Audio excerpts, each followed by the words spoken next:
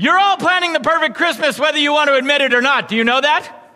You are. In your minds, you have visions of the perfect Christmas, right? In your head, you are planning everything, and you're going to do everything in your power to make this the perfect Christmas, right? You're planning Christmas parties. You're planning, you're shopping for the perfect gift for each person. You're making your travel plans. You're decorating the house. You're baking treats. You are planning the perfect Christmas, whether you know it or not. Every year we do. And we set the expectations really high. I mean, think about it. Think about the songs we sing.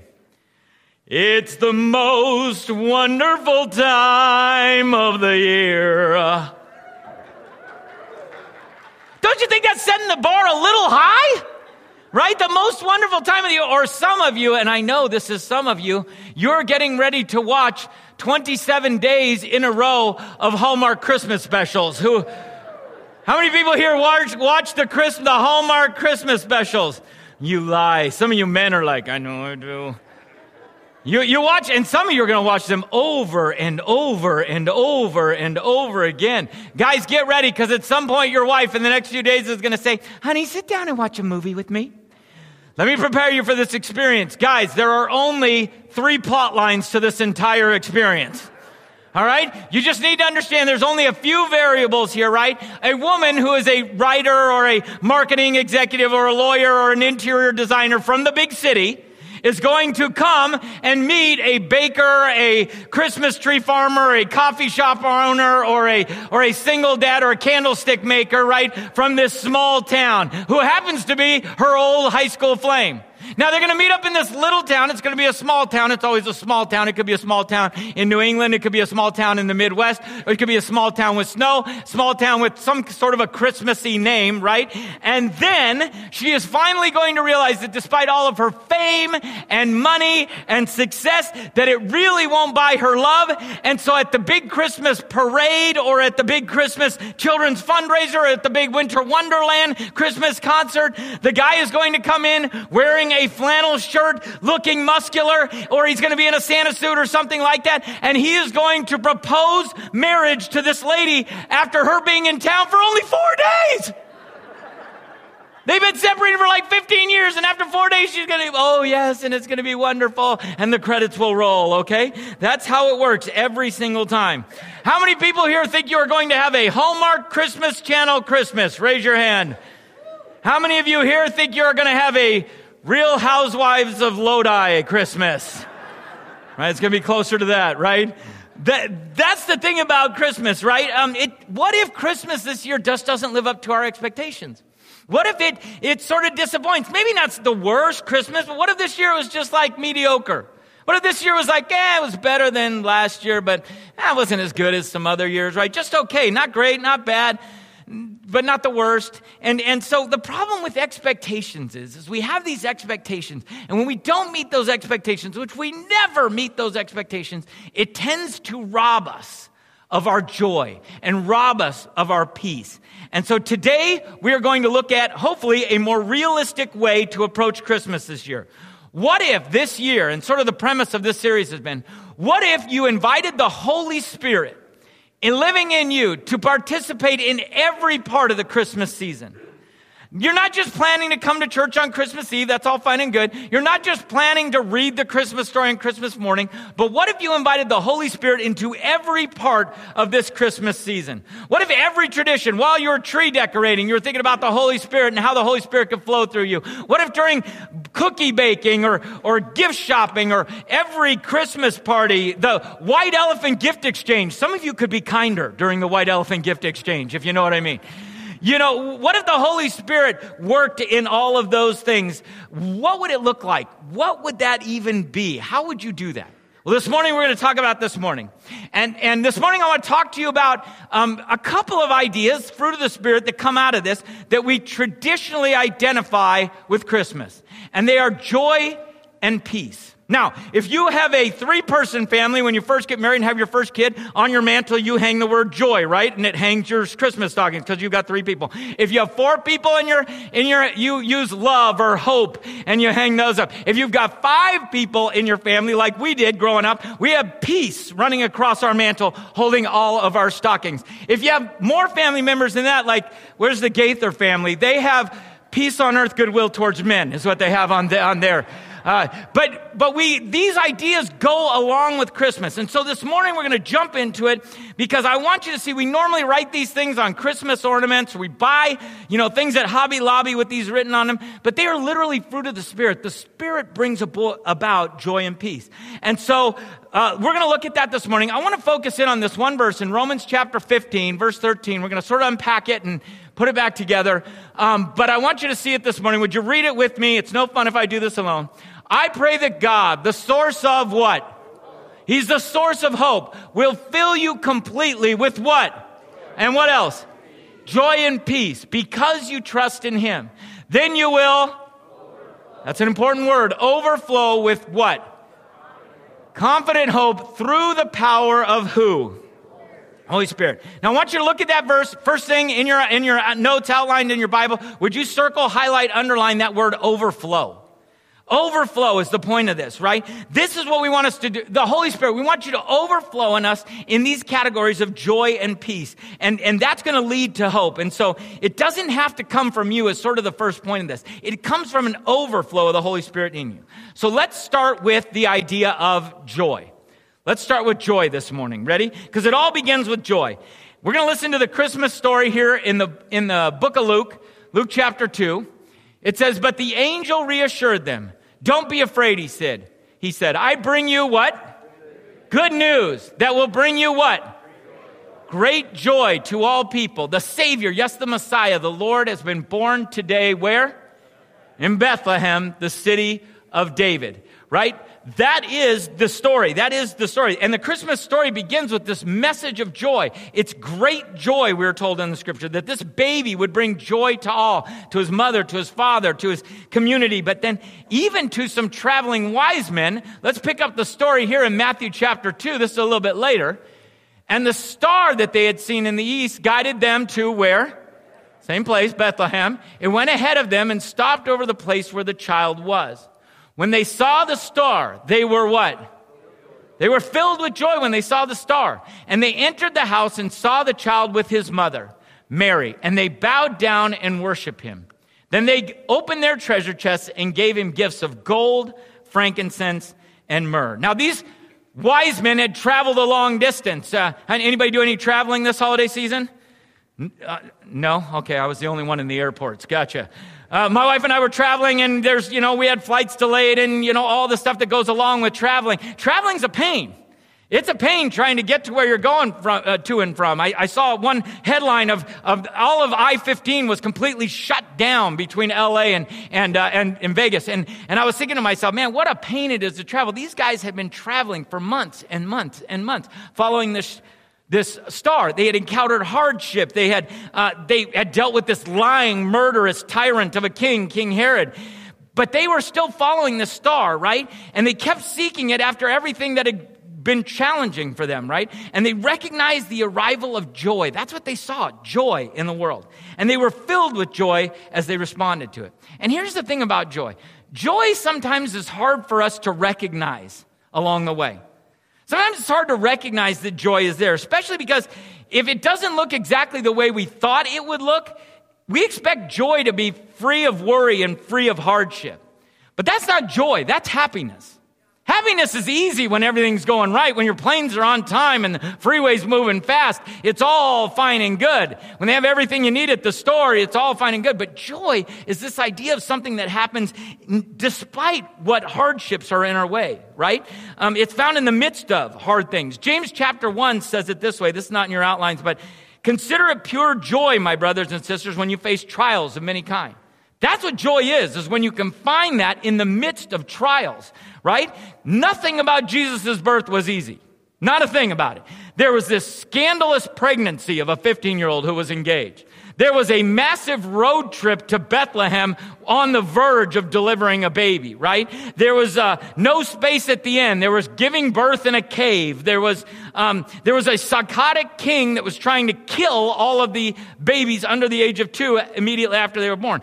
They had all of these trials over and over again. And yet we see the identification of Jesus coming is joy, great joy. And so even in the midst of the trials in our life, we have to choose joy. We have to choose joy. And I know that sounds trite and cheesy, but I want to look at a couple of verses here in 1 Thessalonians as we talk about joy. And in 1 Thessalonians 5:16, what does it say? Always be joyful. Sounds easy, right? I mean, just always? Okay, always be joyful, right? I know it sounds cheesy, but we really do have to make a conscious choice to choose joy. Now, I want to make sure that we understand each other of this, because you can't just close your eyes and focus on joy. I'm joyful, I'm joyful, I'm joyful, I'm joyful. You can't do it. In fact, it's counterproductive when you do that. We've talked about this idea that the fruit of the Spirit, you can't white knuckle the fruit of the Spirit, right? You can't just create it by trying harder. You have to choose to live in some ways that will bring joy. You have to choose in some ways, live in some ways that will bring joy. Now, this is a little bit similar to working out or your physical health. You can't just say, I want to be in shape, I want to be in shape, I want to be in shape. I got a six-pack, I got a six-pack, I got a six-pack. You can't say that, right? You've got to choose some behaviors that will lead to that, right? You can't manifest a kettlebell workout. Oh, I feel the burn, I feel the burn. You have to actually pick up the weights and do the work in order to do that. And so it's sort of the same. We have to choose some behaviors that lead to joy, that bring joy. We have to give thanks. We have to choose to obey God's commands. We choose to abide in Christ regularly. And when we do these things, we open ourselves up to the Spirit, and the fruit of joy begins to live in us, right? And so I would say to you today, if you are not experiencing joy, if you've got no joy in your life today, choose prayer. Choose prayer to begin with. 1 Thessalonians 5:17, the follow-up verse says, always be joyful, what? And never stop praying. Always be joyful, never stop praying. Here's the idea. If you are lacking joy today, ask God for it. Ask God for it. You ever have this mean? God, I am struggling today. These people are ticking me off. Anybody else have that at Thanksgiving? Yeah? Where you're like, these people are annoying me. I need you because I just don't have the joy today, God. Would you give me joy? Give me a better attitude, right? Or you could even ask God specifically for whatever it is in your life that's robbing you of joy. John chapter 16, verse 24. Again, this is not in your outlines. If you want to write this in the margin, you can. John 16:24 says this. You haven't done this before, but ask using my name, and you will receive, and you will have abundant joy.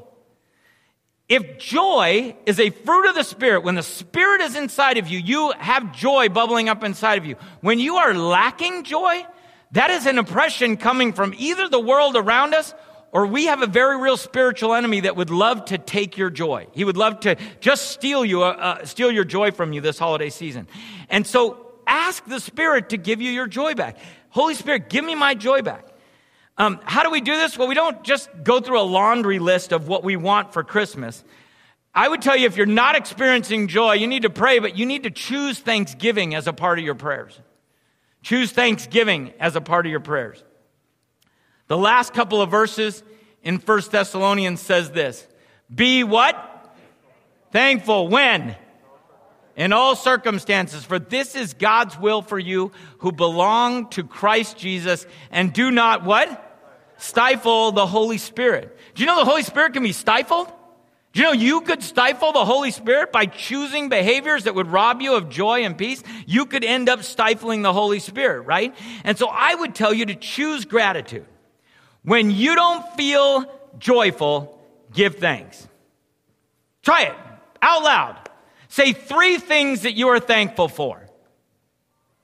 This is not rhetorical, people. Name three things that you're thankful for. Shout them out.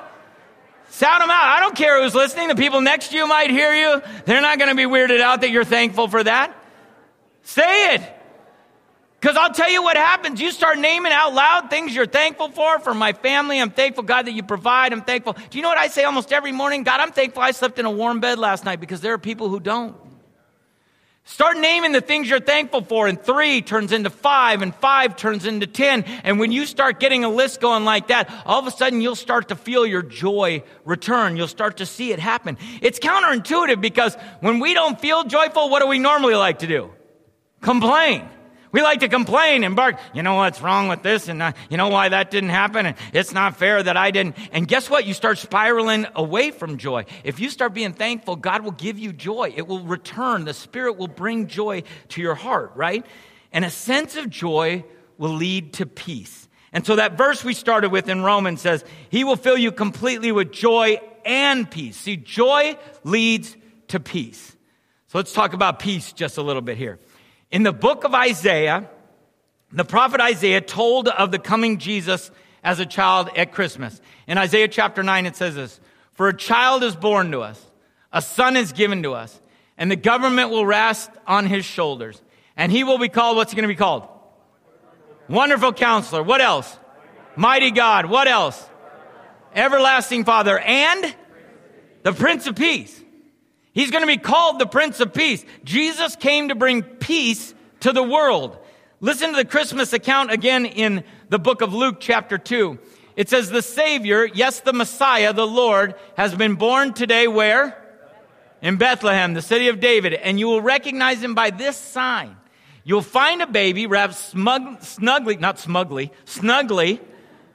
in strips of cloth, lying in a manger." Suddenly, the angel was joined by a vast host of others. The armies of heaven, picture this, the armies of heaven praising God and saying, "Glory to God in highest heaven." And what else?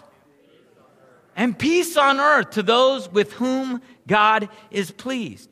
The Prince of Peace came to bring peace on earth. Now let me ask you, what do you think about when you hear the word peace? Because right now we think about war. Right? Our world is war-torn, ravaged by war. There's a massive conflict happening in the Middle East, right? And we hear about the war over and over again. There's another war still raging in Ukraine. We don't even hear about it anymore, do we? Still going, still fighting, still, going back and forth. They're doing that. We think about, even, it kind of blows my mind, we have war protests here for wars that are thousands of miles and oceans away. People, at the Thanksgiving Day parade throwing themselves in the middle of the thing. When we think of peace, it's because we think of war. War, this idea of conflict, never leaves our world. Well, peace stands in direct opposition to this conflict, right? And when you think of the holidays, many of you, the reason you don't have peace is because you've got some conflict. You want peace in your home? You want peace in your holidays? You have to think about it in terms of the conflicts that are normally present there. We long for peace to break through the conflicts. The entire purpose of Christmas, the whole reason God would send his son, born of a virgin, to live amongst us, to die on the cross for us, is so that we could have peace. It starts with peace with God. God sent his son as a substitutionary death, that he would make peace with us sinners by sending his son to die. And we have this peace with God because Jesus came, right? But then the Holy Spirit fills us, and he wants that peace, especially during the holidays, to leak out, to overflow onto others, right? And so it should play out in our lives that the Holy Spirit should overflow in our peace with others. We need to have peace with other people. Matthew chapter 5 says it this way. "So if you are presenting a sacrifice at the altar in the temple," you came to church, you're doing your thing, you look good, and you suddenly remember that someone has something against you, what are you supposed to do? Leave your sacrifice. There at the altar. Go and what? Be reconciled to that person. Then come and offer your sacrifice to God. For many people, the reason why Christmas is such a difficult time of the year is because you have a broken relationship with someone in your lives. Someone that you probably during the holidays would be spending time with, right? And you dread going to family gatherings because they might be there, they're going to be there. You dread going to the office party because you have such a broken relationship with that person, right? You dread being in those environments because you have hurt feelings, you have long-standing grudges, and there's no peace in your relationship with some other people around you. And Romans chapter 12 makes it so simple. It says this, do what? Do all that you can. Do everything that you can to live what? With who? With everyone. Listen, if you have no peace right now in your life because of a conflict with someone, I want you to reconcile. If you've got no peace, you need to reconcile. Fix it. No excuses. Fix it. No peace, reconcile. Reminds me of a story of a newly married couple. This newly married couple, they met and fell in love and got married within 6 months. Like 3 months dating, 3 months engaged, got married at 6 months. Actually, Nicole and I, we were only 9 months. 4 months engaged, 4 months dating, 5 months engaged, then we got married. Because of that, this young couple who had only been together a little while, they had never had a fight. Remember at the beginning when everything was sunshine and roses all the time? Yeah. Nicole and I still haven't had our first fight. So, but they had never had a fight. So it happened one morning as they're getting ready for work. They're newlyweds and they were lovey-dovey, but then all of a sudden something came up. In fact, to this day, they say, we don't even remember what the fight was about. But the fight got intense fast. And it was back and forth and louder and louder. And suddenly there were insults and there were names and there were words you shouldn't say. And they were going back and forth and it was getting heated. And the husband eventually says, listen, we are going to be late for work. I am going to be late for work. We have got to stop this right now. Not another word. We will deal with this when we get home from work. And they looked at each other and they made this agreement and they both went off to their corners and began to get ready for work. As he walked into the kitchen, though, she turned around and hit him with one last zinger. And he was fuming. He was so mad. And all of a sudden it flared up again and they're going at each other. And finally he goes, I have to leave right now. And she said, but that's fine. She said, but the least you could do is zip me up. And she turned around and her dress needed to be zipped up. And he walked over to her and he grabbed the zipper on her dress and he went, zip, zip, zip, zip, zip, zip, zip, zip, zip. And she turned around and was fuming. But she couldn't even get a word out. She was so mad. And they walked out and went off their separate ways. Well, she's driving to work, and as she's driving to work, she must have hit she's fuming. And she must have hit every red light on the way to work. And on the way to work, she walks into, she's a teacher, so she walks into her school, and she's walking down the hallway. You ever seen a woman walk mad? She's walking mad, and the principal notices and said, is that how women walk mad? I don't know if I got that right. The principal sees her and obviously knows she's upset. He says, what's wrong? And she goes, bah! She starts to cry and she just loses it. And he's like, whoa, what's happening? And she's like, my husband. And so he says, whoa, calm down. He goes, I'll tell you what, why don't you just take the day off? Take the day off. You need to cool down, obviously. I will get your classes covered. You go ahead and just go home and fix it with your husband. And so she finally leaves and she gets in her car, but the whole way home, she's just stewing. She is so mad. And so she's stewing the whole way home. She's thinking of the way that when he zipped that dress, he had that little smirk on his face when she turned back around. And she's just fuming. Well, as she gets home to her house, she notices that her husband's truck is still parked in the driveway. And it's still sitting right there. She goes, oh, that's weird. He didn't go to work. And as she gets out of the car, she sees two legs sitting, underneath the front of the truck. And so as she is walking up, she gets this idea. I know how I'm going to get him back. And so she walks over and she puts her legs around either side of him and she grabs his zipper and goes, zip, zip, zip, zip, zip, zip, zip, zip, zip. And she hears like a head hit the oil pan, and she walks inside and she is feeling so good about herself. And as she opens the door and looks at the kitchen table, her husband is sitting at the kitchen table. And she says, what are you doing home? And he said, well, the truck broke down. Thank God the pastor came over to help fix it.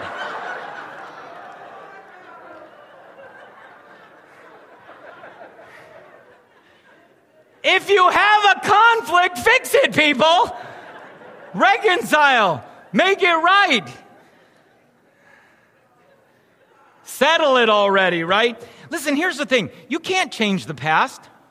Can't change it. You can't change what's already happened. What you can change is your attitude towards that person. You can decide to make an effort to make it better. And right now, some of you are thinking, but Steve, you don't know. You don't know what they did. You don't know how they did it. You don't know. They never apologized. They never showed any remorse. They never. You want to know what my response is? I don't care. Do everything you can. Do everything you can, right? You can be the bigger person. You can. Listen, the only way reconciliation ever happens is if one party initiates reconciliation. Let me tell you something. God initiated reconciliation with you when he sent his son to earth. And so we need to be the kind of people that choose reconciliation, right? Hey, listen, the option is you can live without peace. You don't have to have peace in your life. Every time you're getting ready to go to a holiday gathering, you could say, is so-and-so going to be there? If they are, I'm not going. Great. That's not much of a life. But people do that. You can choose to live without peace, or you can choose to reconcile a broken relationship and restore the peace. Now, the problem with peace is that's all fine and good if it's with another person, but sometimes peace isn't with another person. Sometimes what's broken, the peace that's broken is broken inside of you. It's just you. And you just don't happen to have any peace within. You don't have any peace within. You don't have any peace within yourself. And this is the part of peace that really Pastor Steve shouldn't be talking about.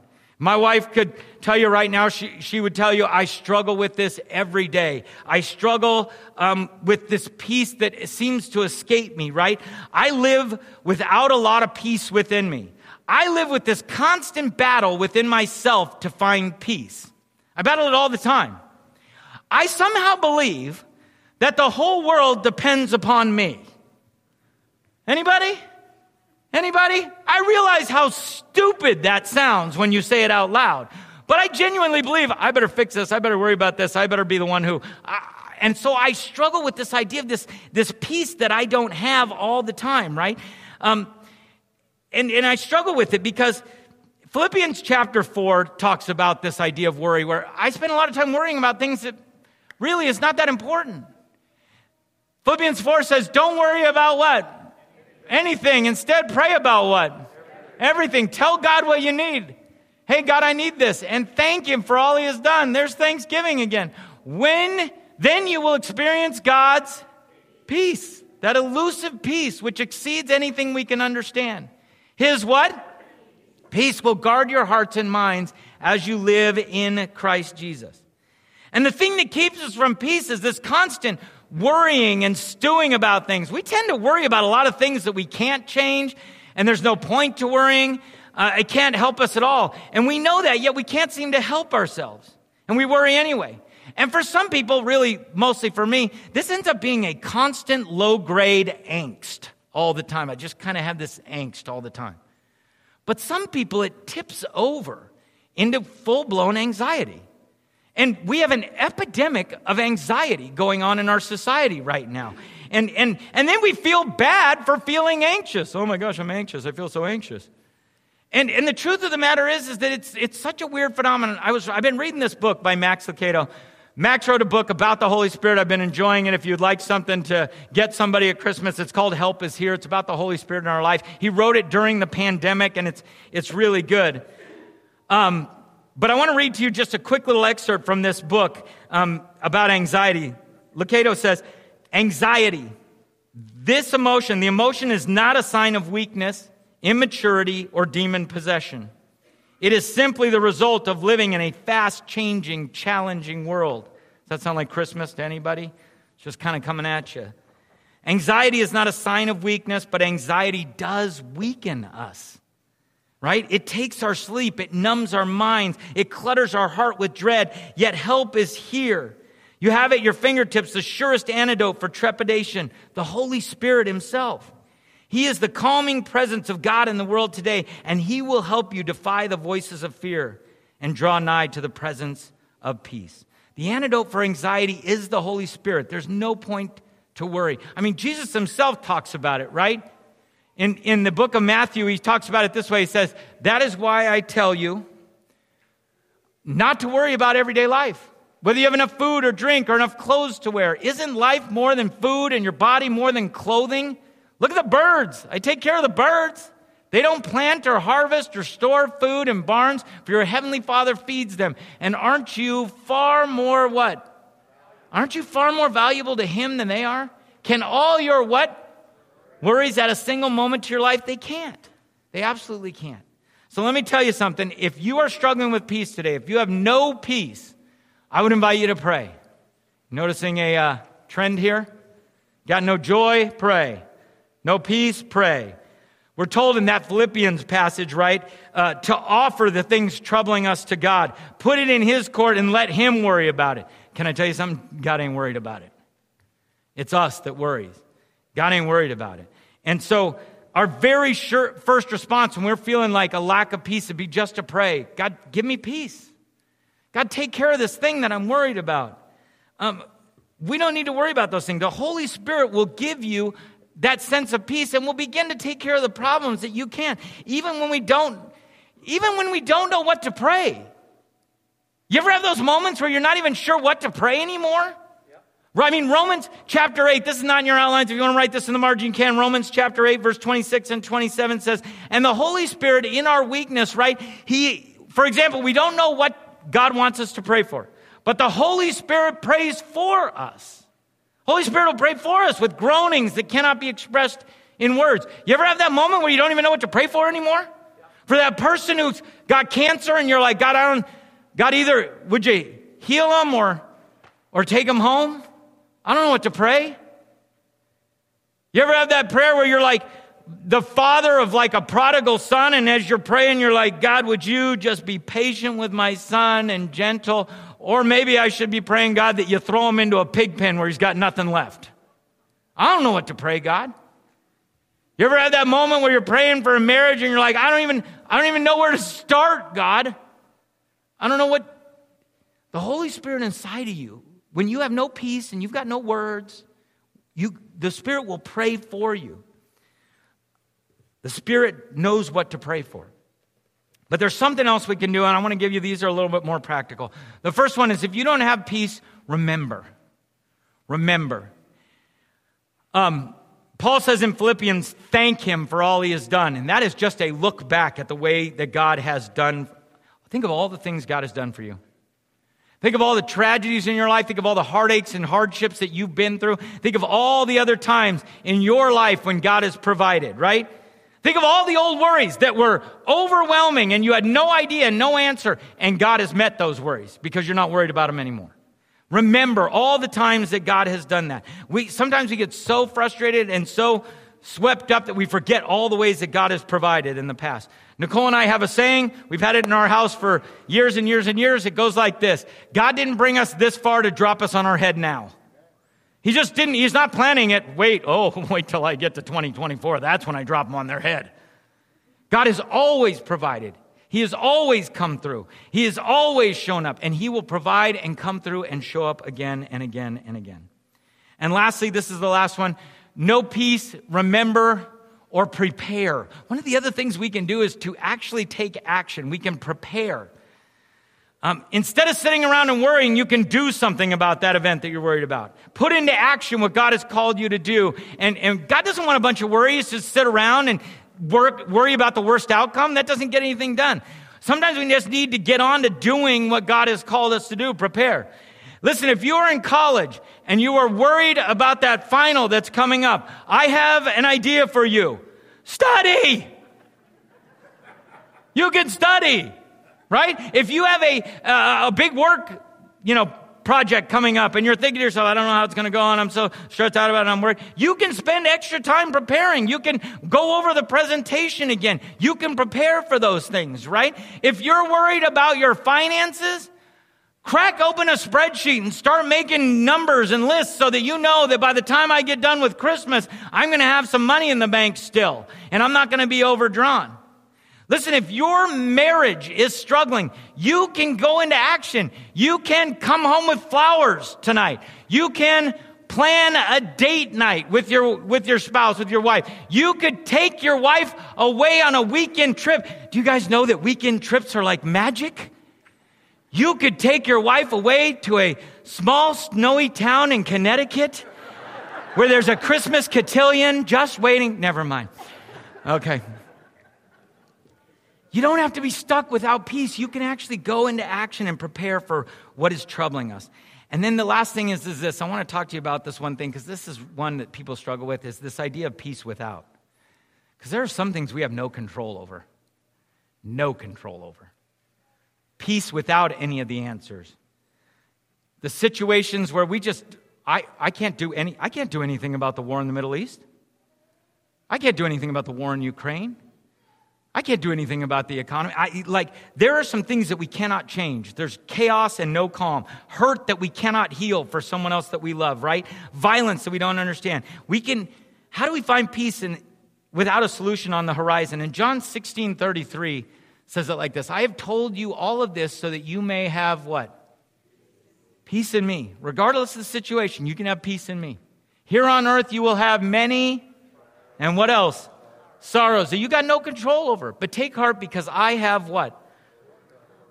Listen, we live in a broken world, people.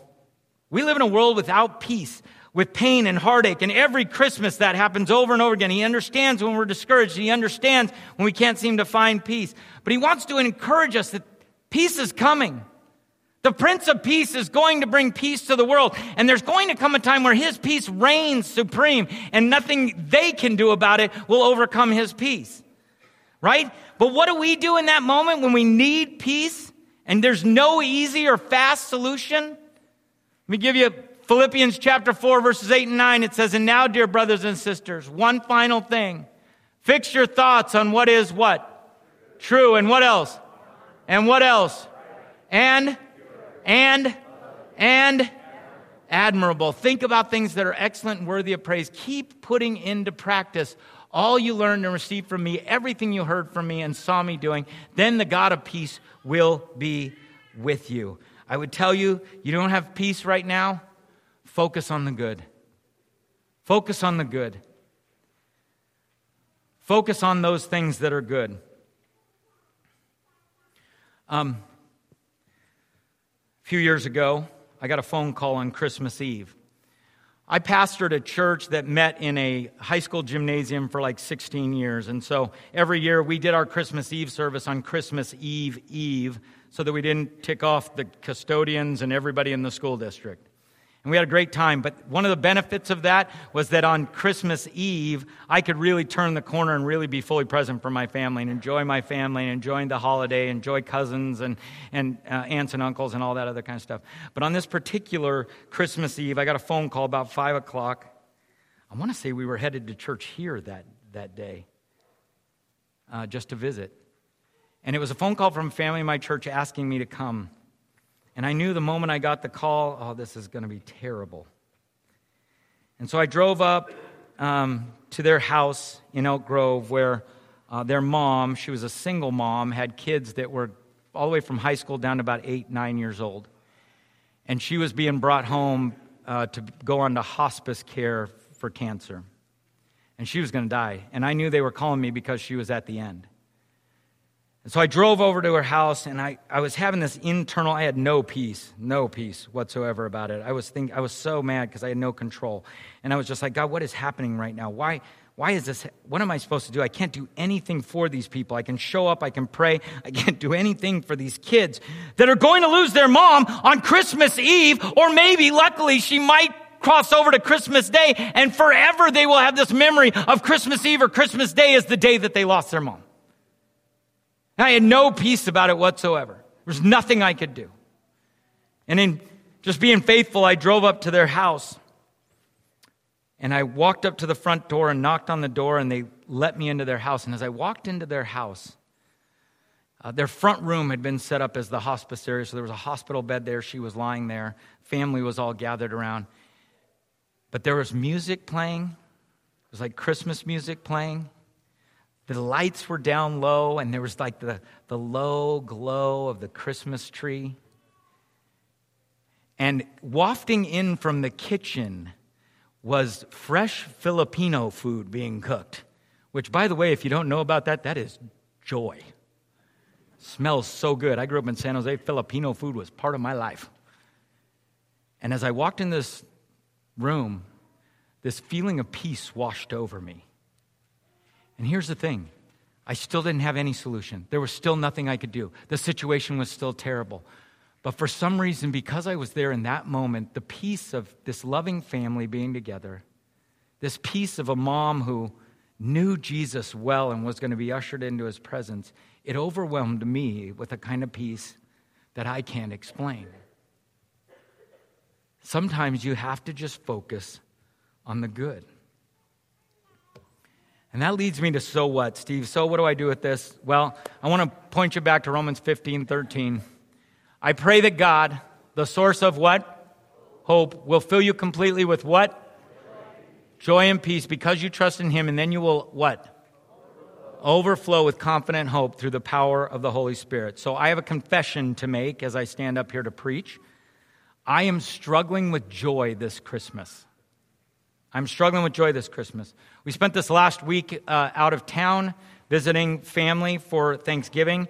And for the first time in 27 years of marriage, I didn't have even one of my kids sitting at the Thanksgiving table with me.